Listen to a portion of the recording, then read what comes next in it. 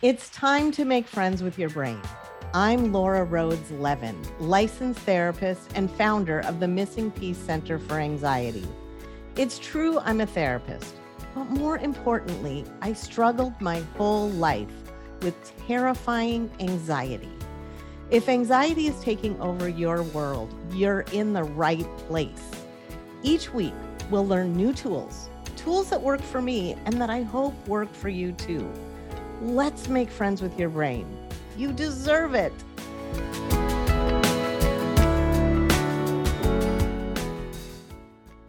Hello, and welcome to episode 2 of Missing Piece for Anxiety, your anxiety user manual. I am very glad you're here. Today, we are going to learn about the voice of our anxiety. So just a recap from last week, we acknowledge that anxiety is part of our fight-flight center. Our anxiety is essential to us. It's not what's wrong with us, it's what's right with us. It is there to help you sense danger. It's really important to recognize that that's exactly what anxiety does. It predicts danger everywhere. So you're sitting at home, you're waiting for someone you love to come home, they're late. You're looking at your watch. You can't believe they're not there yet. Anxiety is going to tell you they are dead in a ditch. Anxiety is not going to let you think, maybe stop to buy me flowers. Now, no offense meant to anyone who's bought me flowers through the years, but we're talking about extremes, right? Most likely the person isn't stopping to buy you a present, and most likely they are not dead in a ditch. But that's what your anxiety is going to tell you. I have a sign in my office that says, anxiety is a liar that predicts doom. And it is supposed to predict doom. But that doesn't mean we have to believe every word that comes out of our anxiety's thinking. We are more than our anxiety. We are whole people. And I want you to be able to feel all of your feelings. Every one of your feelings is so important. Usually when we're in a lot of pain, we rise through that to become who it is we're meant to be. Pain's the cornerstone of growth. I hate that, but in my experience, that definitely has proven to be true. If I'm good, I'm not working on growing so much. I'm just enjoying being good. Anxiety is there to make you worry and to make sure that your bills are paid, that you're wearing your seatbelt, that you're going to regular doctor visits. But your anxiety will give you that worst case scenario. So for me, if I get a pain in my gut, my anxiety goes to, oh my God, your appendix just burst.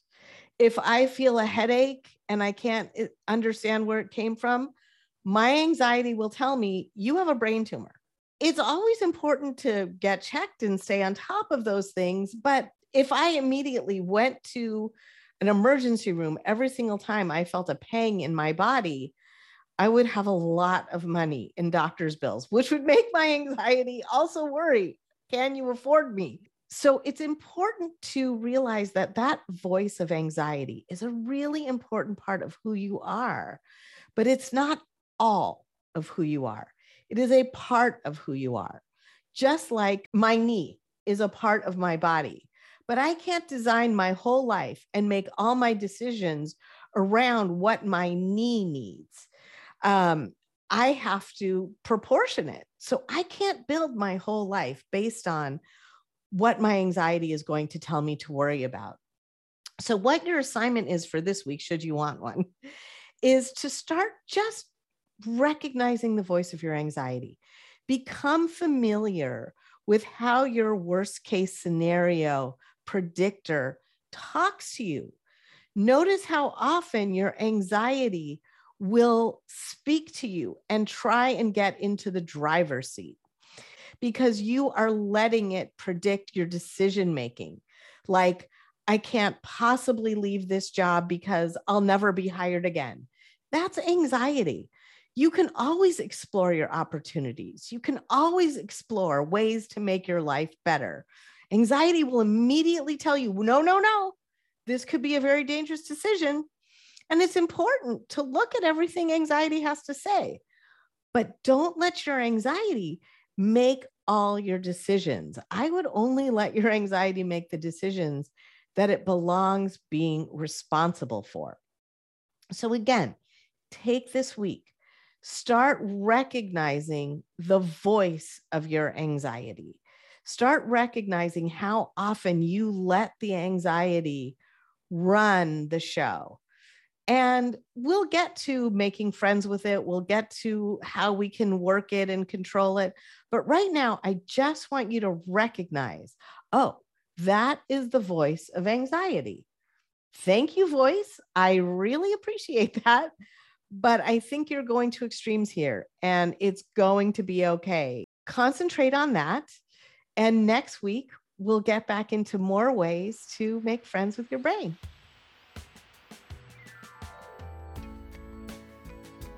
Thanks for tuning in today. And remember, mental health means right-sized feelings, all of them working together. Don't wait until your mental health is working against you. Stay ahead of your wellness and live in harmony with your brain. See you next week.